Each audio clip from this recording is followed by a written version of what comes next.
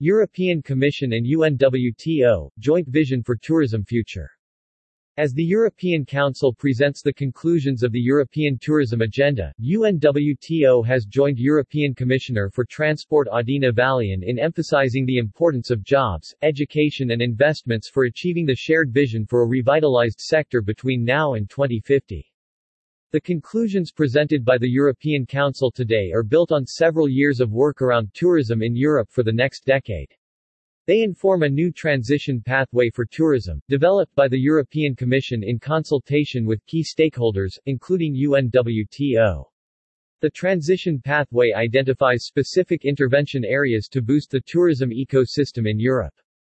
Several of the key intervention areas reflect the priorities of UNWTO, most notably a recognition of the importance of building and supporting a skilled and committed workforce.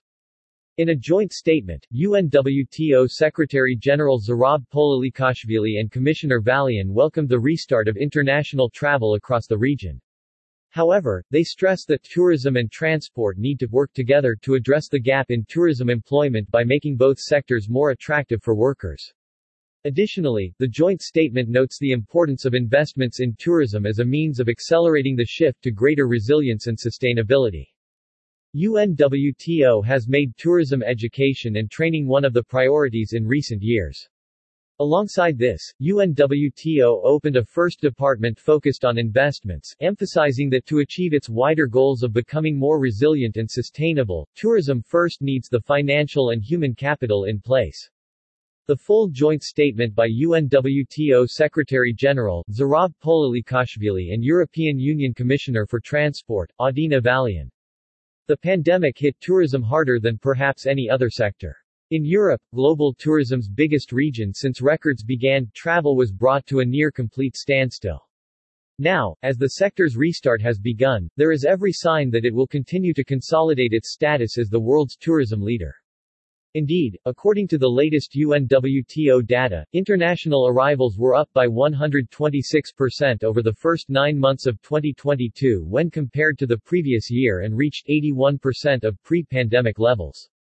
Moreover, of the estimated 700 million international arrivals recorded worldwide for that period, some 477 million were welcomed by European destinations, around 68% of the global total.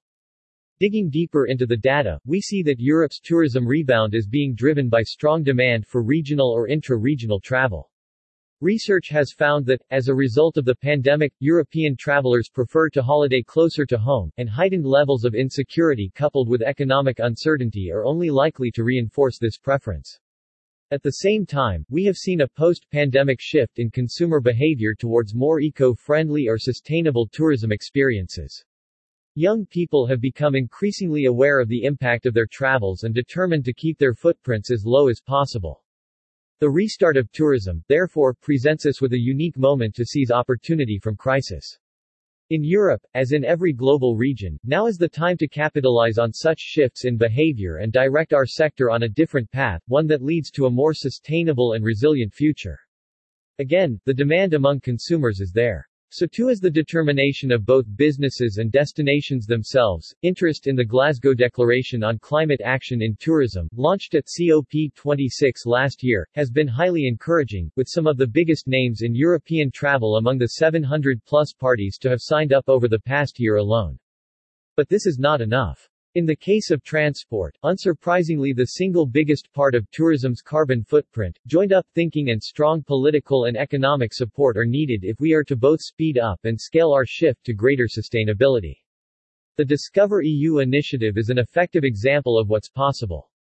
The project has succeeded in promoting smart travel, most notably through incentivizing people to choose the most sustainable mode of transport for their journey. And again, young people have been among the most enthusiastic users of Discover EU. The responsible travelers of tomorrow are being made today. In order to replicate the success of this initiative across the European tourism landscape, the sector needs both political support as well as the correct amount of proper, well-targeted investments. We also need to see small enterprises supported through attractive business environments and innovative funding models, thereby giving them the tools and the space they need to make a real impact. But we cannot just focus on investing in technology or infrastructure. It's also essential to invest in tourism's biggest asset, people. When the pandemic hit and travel came to a halt, many workers left the sector. And not all of them have returned. In recent months we have seen the consequences of this. The number of people employed in the air transport sector within the European Union dropped to the lowest level in almost 15 years. As a result, we saw sizable bottlenecks at airports along with cancelled flights and other services during the peak summer season. We need to work together, UNWTO, the European Commission, governments and employers, to make tourism an attractive sector to work in.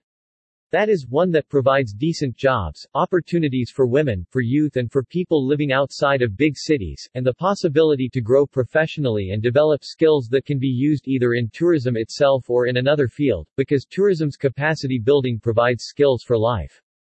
And, finally, we need to make tourism's restart and transformation more inclusive. In the summer, UNWTO held our first Global Youth Tourism Summit in Italy, out of which came the Sorrento Call to Action, a pledge by the next generation of travelers, of professionals and leaders, to accelerate the progress of recent years and to reimagine the tourism of tomorrow. The voices of young people must now be reflected in Europe's Agenda for Tourism 2030, to build a sector that works for people, planet, and peace.